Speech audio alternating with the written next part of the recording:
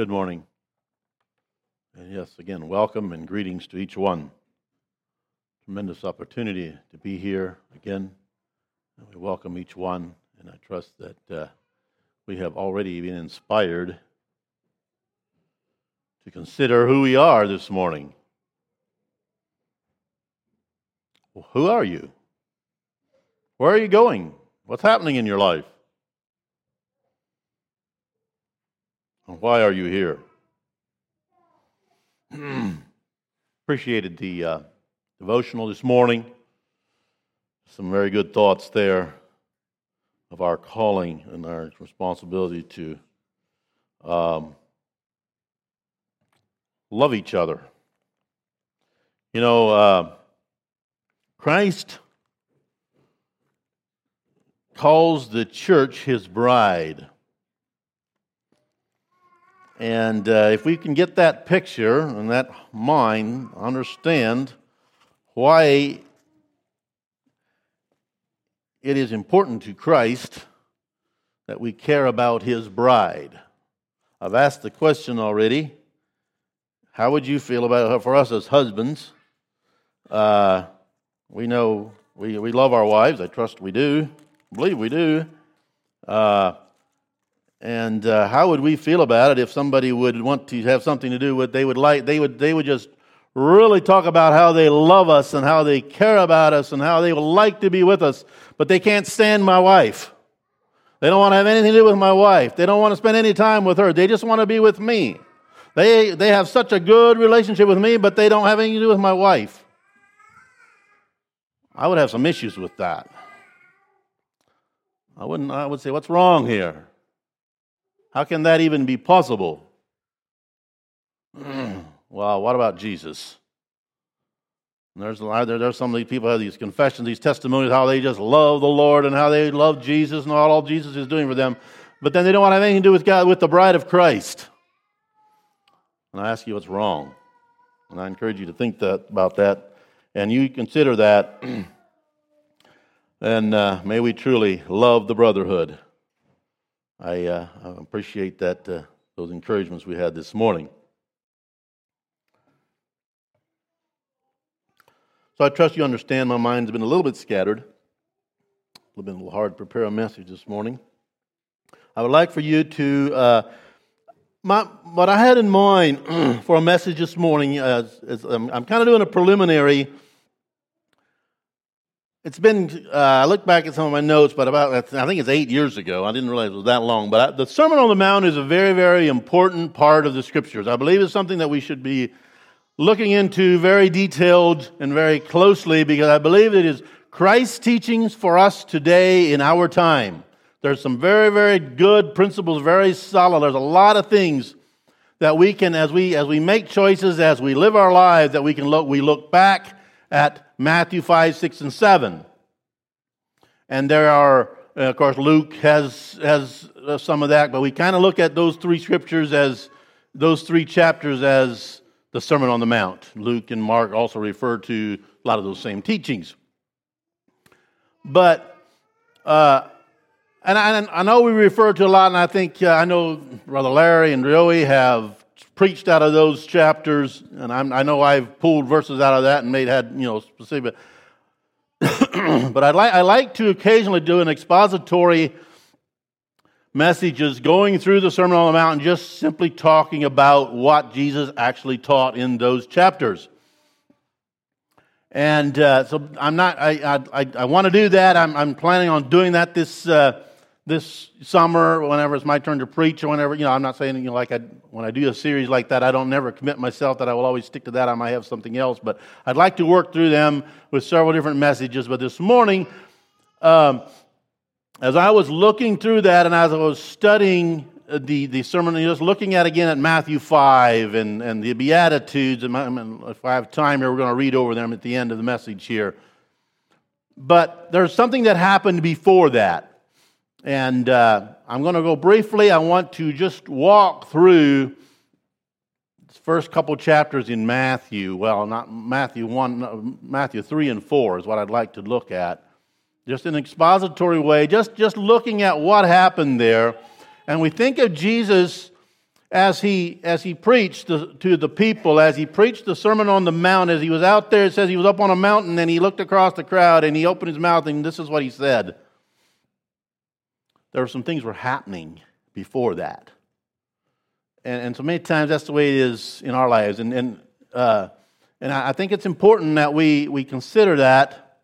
And that's kind of the heart that I'd like to have in my message this morning. I want you to think about is as for you, as you serve God, as you consider being a servant, as you minister to the people around you, how do you prepare yourselves for that? So the title that I have for the message this morning is Jesus Prepares for Ministry. Why did Jesus have to prepare for ministry? Jesus was the Son of God. We would say Jesus, he was perfect. He did not need to prepare, did he? But God took him through a journey. And there were some preparations were made. To start with, I'm going to read Deuteronomy 6. Now, why in the world do you pick out Deuteronomy 6? But I'll explain that later. I'm going to read a portion. First, I'm going to start there in verse 1, and I'm going to read a portion of Deuteronomy 6, and then we'll go to Matthew 3. Now, these are the commandments, the statutes. Well, let's go get the setting here. Moses is speaking to the children of Israel. This is kind of a repeat. It's the Exodus tells us where they've got the 10 Commandments and the law was given. And here he in Deuteronomy, Moses is kind of laying it out. The law, what God's commandments, what God has said. Now these are the commandments, the statutes, and the judgments which the Lord your God commanded to teach you, that you might do them in the land whither you go to possess it, that thou mightest fear the Lord thy God, to keep all his statutes and his commandments, which I command thee, thou and thy son and thy son's son, and all the days of thy life, that thy days may be prolonged. Hear therefore, O Israel, and observe to do it, that it may be well with thee, and that ye may increase mightily, as the Lord God of thy fathers hath promised thee, in the land that floweth with milk and honey. Hear, O Israel, the Lord our God is one Lord. And thou shalt love the Lord thy God with all thy heart, with all thy soul, and with all thy might. And these words which I command thee this day shall be in thine heart. And thou shalt teach them diligently unto thy children, and shalt talk of them when thou sittest in thine house, and when thou walkest by the way, and when thou liest down, and when thou risest up. And thou shalt bind them for a sign upon thine hand, and they shall be as frontlets between thine eyes. And thou shalt write them upon the posts of thy house and on thy gates. And it shall be, when the Lord thy God shall have brought thee into the land which he sware unto thy fathers, to Abraham, to Isaac, and to Jacob, to give thee great and goodly cities which thou buildest not, and houses full of all good things which thou fillest not, and wells digged which thou diggest not, vineyards and olive trees which thou plantest not, when thou shalt have eaten and be full. Then beware lest thou forget the Lord, which brought thee forth out of the land of Egypt from the house of bondage. Thou shalt fear the Lord thy God, and serve him, and shalt swear by his name. And ye shall not go after other gods of the gods of the people which are round about you. For the Lord thy God is a jealous God among you, lest the anger of the Lord thy God be kindled against thee, and destroy thee from off the face of the earth. Ye shall not tempt the Lord your God, as ye tempted him in Massah. Ye shall diligently keep the commandments of the Lord your God, and his testimonies, and his statutes which he hath commanded thee. And thou shalt do that which is right and good in the sight of the Lord, that it may be well with thee, and that thou mayest go in and possess the good land which the Lord thy sware unto thy fathers. I'm going to stop there. It just goes on that their enemies, if the children ask about all these things and what they're supposed to say. Now let's go to Matthew.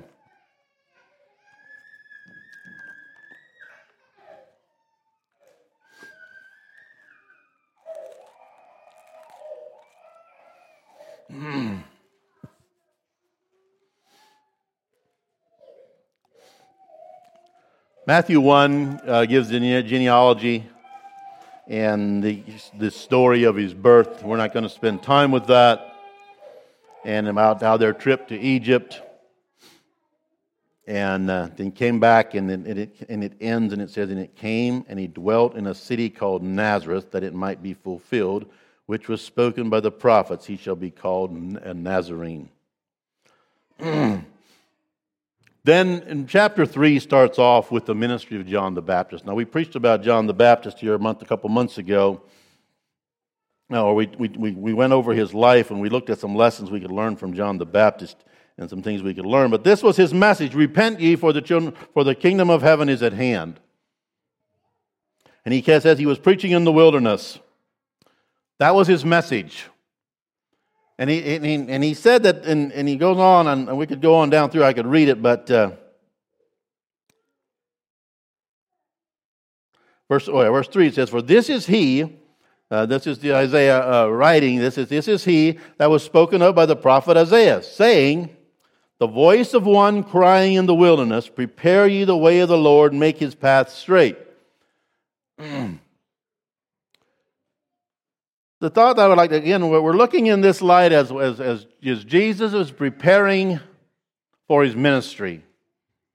And so first of all, God sent John the Baptist. This was something that was prophesied, but God sent John the Baptist, and John the Baptist's message was, repent, for the kingdom of heaven is at hand. John the Baptist was preparing the way for Jesus. God was working in a way. So the thought that I would like to impress upon us this morning is that if you want to be a minister, and I don't mean that in the light of a preacher. I'm talking about in the light of somebody that is a servant of God. If you want to be a servant in the kingdom of God, if you want to fill your place in the kingdom of God, recognize that there is a calling.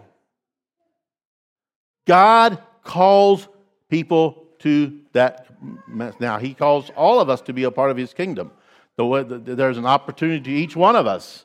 It's not just that what I'm trying to encourage us to consider is that this thing of ministry, this thing of working in the kingdom of God is not just something that you drum up of yourself and you decide, well, this is, maybe you have hobbies and you have goals in your life. And so we're all different. We have different things we enjoy doing. Some of the ladies like to cook, and some of them like to sew, and some of them like to whatever else you'll enjoy doing. And some of us men, we enjoy different things. Some of us like to take care of pigs, like me, and most of you don't like that. Or you might want to you like to do something with wood and different things. We enjoy different and we can do that, and we set our hearts to doing those things, and we enjoy doing them, and that's okay. I don't have a problem with that. But I gather what I'd like to impress upon is that Jesus had a specific call, and I think that and John the Baptist had a specific call to prepare a way for him, and I think each one of us has that, and that it's essential that as we consider our place in the kingdom of God, that we don't try to decide what that place is, but we allow God to decide what that place is. Jesus wasn't up there in heaven and he kept thinking, this is just something I'd kind of like to do someday. But Christ in the kingdom of heaven, and as he looked at as God looked across this kingdom, there was a specific thing to be. And the Bible tells us Jesus was the only one that was able to fill that place as the Son of God, the only one that was righteous and without sin, that was able to fill that place and to give his life. That was the only one that was able to do that. And I'd like for us to seek in our own hearts to be so open and so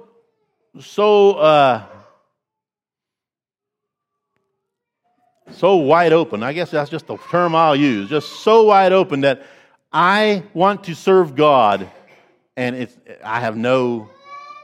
not I want to do it this way and I want to do it that way. And see, we're still doing our own things.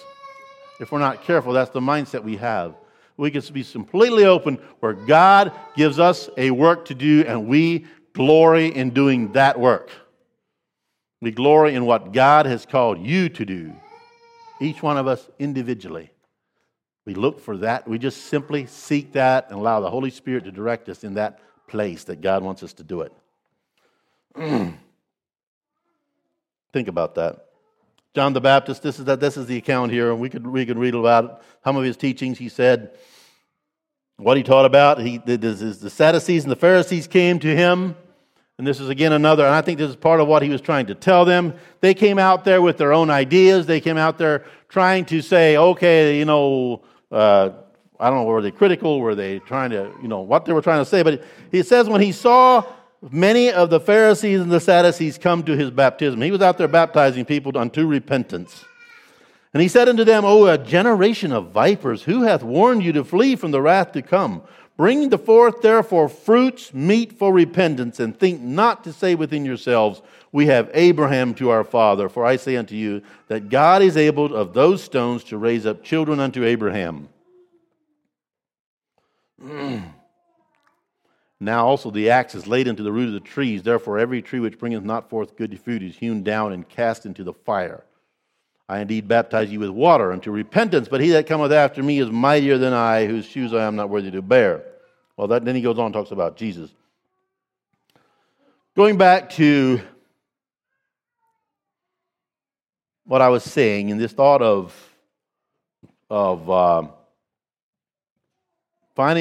preparing ourselves for ministry, as Jesus prepared for ministry, and so we want to prepare ourselves to serve. What did it take in Jesus' life? And that was first one was broken. It's just a total surrender and a willingness to do whatever needed to be done. And in order to find, that's what John the Baptist was telling these people. In order for them, they need to come to full repentance and to seek. They bring forth fruits meet for repentance.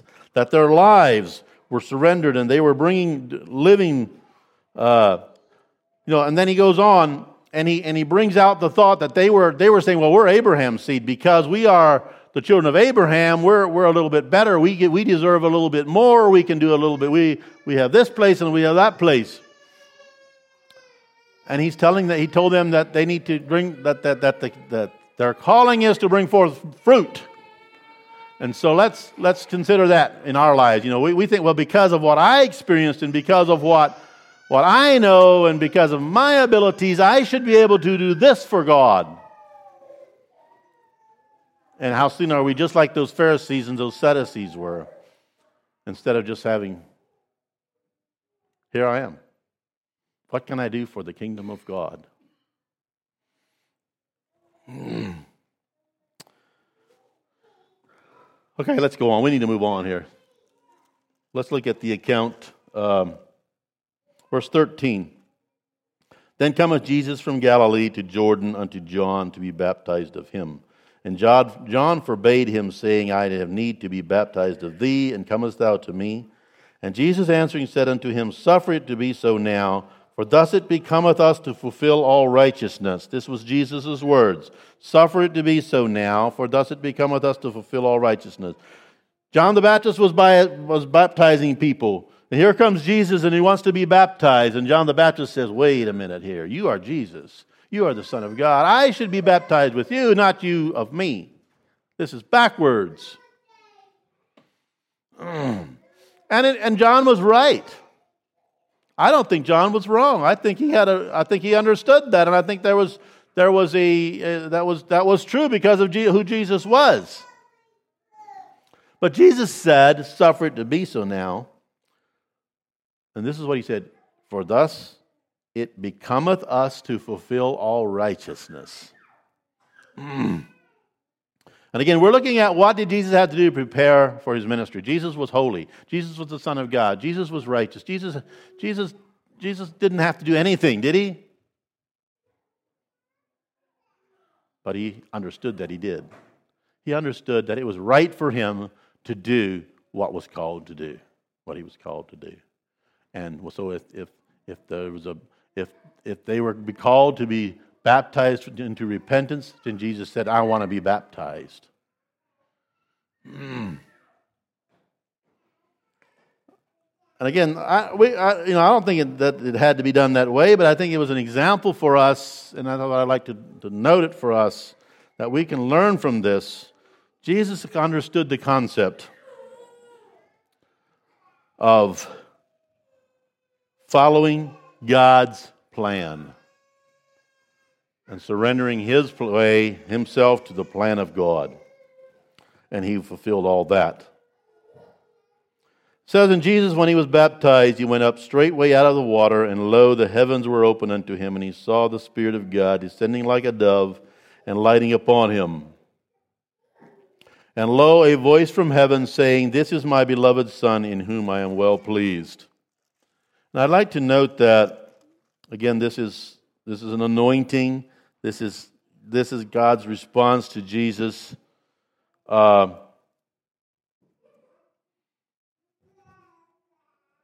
All we know about Jesus' life from the time he was born, we know the story of his birth, but Jesus didn't do anything there. That was just God worked all that out. Joseph and Mary and all those people's obedience to God's plan and their willingness to simply follow and obey God brought Jesus to where he was. And it says that he worked in the carpenter shop, and he was obedient to his parents. And so he went from that and he went out, and he asked John to baptize him. And so again, we just see an act of obedience and the concept that he wants to do what needs to be done. And it's at that point that the Holy Spirit came down like a dove, and he said, "This is my beloved Son, in whom I am well pleased." Jesus was well pleasing to God at that point in his life. He had no preaching, nothing, no miracles, nothing had happened yet, we might say. But it did. God was working, of course, in Jesus' life. When Jesus was surrendered, he was allowing God to work in his life. So, suffer it to be so now, for thus it becometh us to fulfill all righteousness. And were his words there, and that this is when God said, "This is my beloved Son, in whom I am well pleased." And so the thought that I would like to leave is to get out of that is that God loves that. That's what really God is asking of us. In wherever stage we are in our lives, it's not that we are acceptable to God because we achieve a certain level or we come to a certain place. It's just, are we following? It's just simply obedience where we are. That was acceptable to God. Then we have chapter 4. The temptations. And I'd like to go through this and read this account.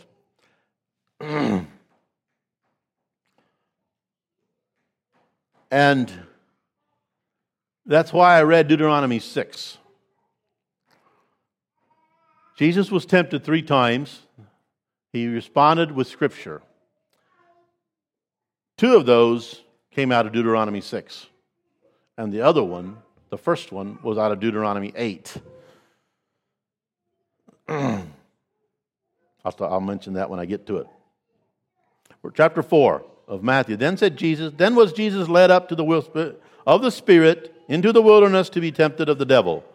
And when he had fasted 40 days and 40 nights, he was afterward and hungered. And when the tempter came to him, he said, "If thou be the Son of God, command that these stones be made bread." And let's remember, we are reading this in the light of Jesus preparing for his ministry. So the tempter came to him, and he tempted him, and he said, "If thou be the Son of God, command that these stones be made bread." Jesus answered, and he said, "It is written, man shall not live by bread alone, but by every word that proceedeth out of the mouth of God." And that is taken out of Deuteronomy 8, verse 3. And that's an account where Moses was referring to the people how God gave them manna. And he provided food for them. But they were to take a lesson from that they were dependent on God. That was the lesson they were supposed to take from that manna. It wasn't that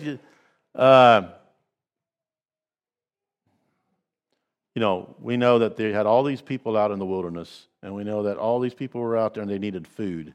and they didn't have enough food. And so God said He would provide food for them. And so He sent this manna every day, and they needed to take of that manna, and except for on the Sabbath day, they were not supposed to pick it up on the Sabbath day. The day before, they were supposed to take enough to last 2 days. Otherwise, they were just supposed to take enough for the day, and they were... See, the point is, they had to depend on God every morning. They had to depend on God every day. There was no such thing as, well, God sent all this manna, I'm going to get a whole bunch of it, then I can take care of myself. No. God provided them for one day, and then the next day they depended on God. The point was, God was taking care of them, yes. But God wanted them to learn more than that. He wanted them to learn that they could depend on Him. And that they were not able of themselves. And that although in their smarts and their wisdom they could gather enough, and they maybe could come up with some freezers, or they could come up with something like we do. We figure out how to can things so that they last, so we have something for the winter time, or we have freezers and we have all those kind of things so that we can take care of our food, so that we have something to eat in the wintertime when we can't go out and pick it. I don't think that would have worked with the manna, because God had a special intent here. And He wanted them to know that they could depend on Him. And He wanted them to actually do that. Completely depend on Him. And so when the tempter comes and he says, if thou be the Son of God, command that these stones be made bread, Jesus would have been able to do that. I really believe that. But Jesus, even though He was hungry, it says He was hungry, and He wanted some bread, He wanted something to eat, and He could have done that. And we know that the issue is partly here that He was in this kind of whole thing was obeying the devil and taking and following His word. But Jesus referred to more of that. It was a principle behind this thing. He couldn't do that, because bread was not what was the most important thing.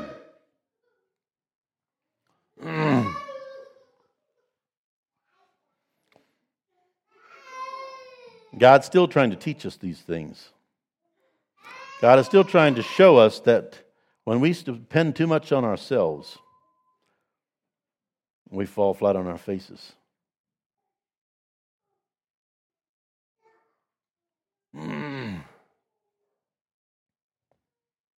Thou be the Son of God, command that these stones be made bread. But He answered and said, if it is written, man shall not live by bread alone, but by every word that proceedeth out of the mouth of God. Total dependency. And if you want to be prepared for ministry, if we want to prepare ourselves for ministry, if we want to be prepared to live this Christian life, this is something that we all have to learn. And we're going to be tempted with this over and over again, of trying to be self-sufficient and do our own things. But God wants us to learn to depend on Him and to rest upon Him and allow Him to be our provider, our protector.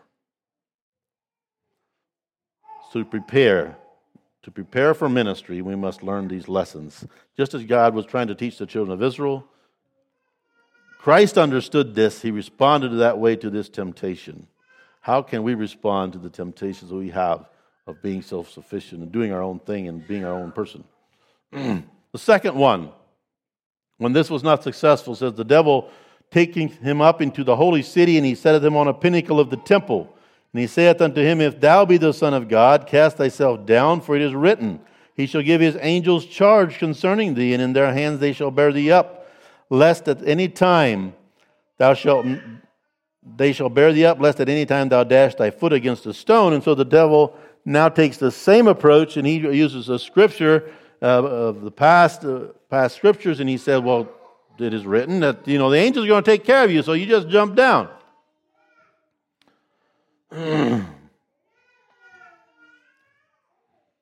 When Jesus answered him, and this is taken out of Deuteronomy 6, verse 16, He says, it is written again, thou shalt not tempt the Lord thy God. And we'll look at the setting of that was written in originally. Maybe we should go back there. Went and closed that.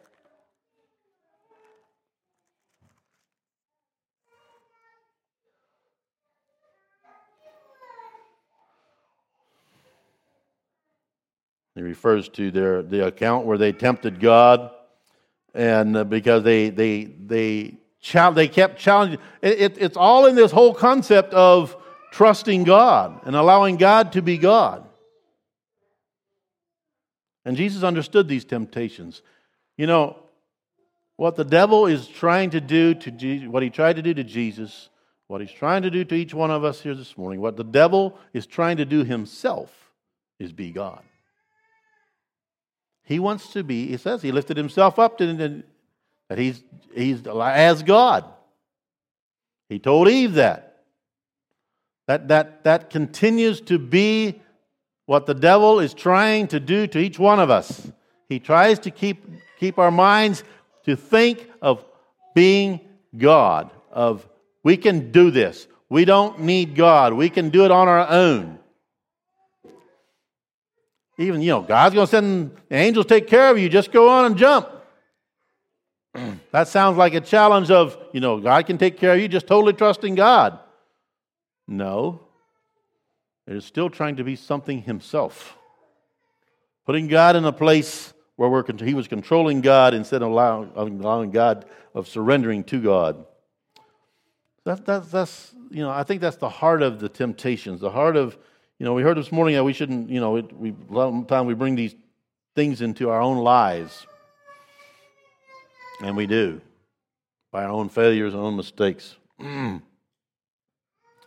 But so many times it's because we are trying to be God ourselves. So we go on to the third one. Again, the devil taketh them up into an exceeding high mountain, and he showeth him all the kingdoms of the world, and the glory of them. And he saith unto him, All these things will I give thee, if thou wilt fall down and worship me. Then saith Jesus unto him, Get thee hence, Satan, for it is written, Thou shalt worship the Lord thy God, and him only shalt thou serve. What all did Jesus see in this temptation? What all did the devil see in this temptation as he presented it to Christ as an opportunity, as a possibility? In my mind, I would often say, well, Jesus was the Son of God. That all of that was his anyway. The devil didn't have any right to give it to him. Although I do understand that the devil when God gave the devil a certain level of power in this world, he is the God of this world. But this is where this whole concept of trying to be God comes into here. This thing of worship, this thing of where what are we pursuing? What is important to us? And I think this is where these temptations, and as we think of this concept of preparing for ministry, as we prepare ourselves to be vessels in the kingdom of God, to be workers in the kingdom of God, how can we find ourselves surrendered, totally broken? If these things, this allurement of this world. Paul writes about, the world, I don't know, that's John that says, and he defines it, and I think that's a very, very good definition. If you want to get a definition of the world, the lust of the flesh, the lust of the eye, and the pride of life, and I've heard those taken and compared to what the devil was tempting Jesus here. We can take them and go all the way back to the Garden of Eden and consider what the devil was tempting Eve with. That's the world. That's those concepts, those thinkings. Pride of life, being something, our pride. This is something that we constantly deal with. That this is real, and it's just a thing of, can we get to the point? This was the calling that Jesus had. Jesus said, that Deuteronomy that Moses was given to children. Thou shalt worship the Lord thy God with all thy whole heart, all thy soul, all thy strength, and all thy mind. Thou shalt worship the Lord thy God, and him only shalt thou serve. And it says there that the devil left him. And behold, angels came and ministered unto him. So, as we prepare for ministry, as Jesus prepared for his ministry, as he considered his work, his coming work, and we know that it was work. He became weary. He was troubled at times, and he was under a lot of pressure at times. And we see his ministry was not always just, it wasn't just easy to his flesh in his life. There was work. As he prepared for that, I think some of these truths was what God was trying to teach us. I don't think he was trying to teach Jesus that because he already knew these things. But in this, Satan tempted him in these very things, his humanity. Why was Jesus tempted? We often hear, well, Jesus was tempted in all manner like we are, and he understands, and I think that's very true. And I think I consider these temptations. But there's one thing that another point that I would like to note. There was another that I would like to note in these temptations that are very real for me, and that is that Jesus was completely victorious. He was able to respond with the Word of God. He was able to resist. He was able to completely resist that thing. The example of complete victory in temptations. Friends, I haven't been that successful. I've failed when temptations have come my way. There's been times that I wasn't that victorious. But I also know I can be through the power of God. Christ was victorious in temptations, and so can you. It's time to close. The chapter goes on. Jesus began to teach according to the Scriptures. It tells us it says, when Jesus heard that John was cast into prison, he went out into Galilee, left Nazareth, and dwelt in Capernaum, and he started preaching in the land of Zebulun and Naphtali, according to what was prophesied. And his message was, repent, for the kingdom of heaven is at hand. And then he met a couple men. First he met Simon Peter, and Andrew, and he told them they were fishing. He told them to follow him, and that he would make them fishers of men. And it says, and they straightway left their nets and followed him. And then he went on, and he met John and James, the sons of Zebedee. And he told them the same thing. They left their ship and their father and followed him. And so he required some of his followers. And we read on, some of the other Gospels give more accounts of how some of the other disciples and the others began to follow him. It says, and his fame went throughout all Syria, and they brought unto him all the sick people that were taken with divers diseases and torments, and those which were possessed with devils, and those which were lunatics, and those that had the palsy, and he healed them. And there followed him great multitudes of people from Galilee, and from Decapolis, and from Jerusalem, and from Judea, and from beyond Jordan. This is the setting. Matthew gives us 4 chapters about who he was, his birth, how he dwelled in Nazareth, how John the Baptist came, Jesus' baptism, his temptations, how he began to preach. His message was repent, for the kingdom of heaven is at hand, and then how the multitudes gathered around him. And so the title of this message was, Jesus Prepares for Ministry. And so each one of us are preparing for ministry. Each one of us are preparing to serve.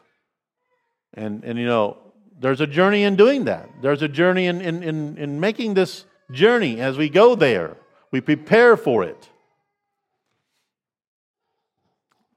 The surrender, the brokenness, the temptations, Those things are real in our lives.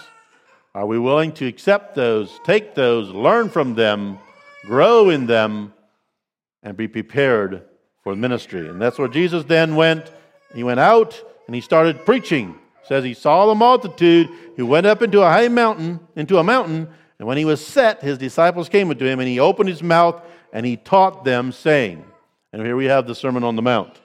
I'm going to read these next several verses in closing the message this morning. It says, "Blessed are the poor in spirit, for theirs is the kingdom of heaven. Blessed are they that mourn, for they shall be comforted.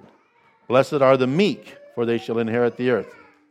Blessed are they which do hunger and thirst after righteousness, for they shall be filled. Blessed are the merciful, for they shall obtain mercy. Blessed are the pure in heart, for they shall see God. Blessed are the peacemakers, for they shall be called the children of God. Blessed are they which are persecuted for righteousness' sake, for theirs is the kingdom of heaven. Blessed are ye, when men shall revile you, and persecute you, and shall say all manner of evil against you, falsely for my sake. Rejoice, and be exceeding glad. For great is your reward in heaven, for so persecuted they the prophets which were before you." I'm going to stop there.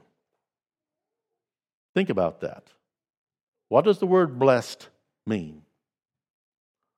What is Jesus saying here?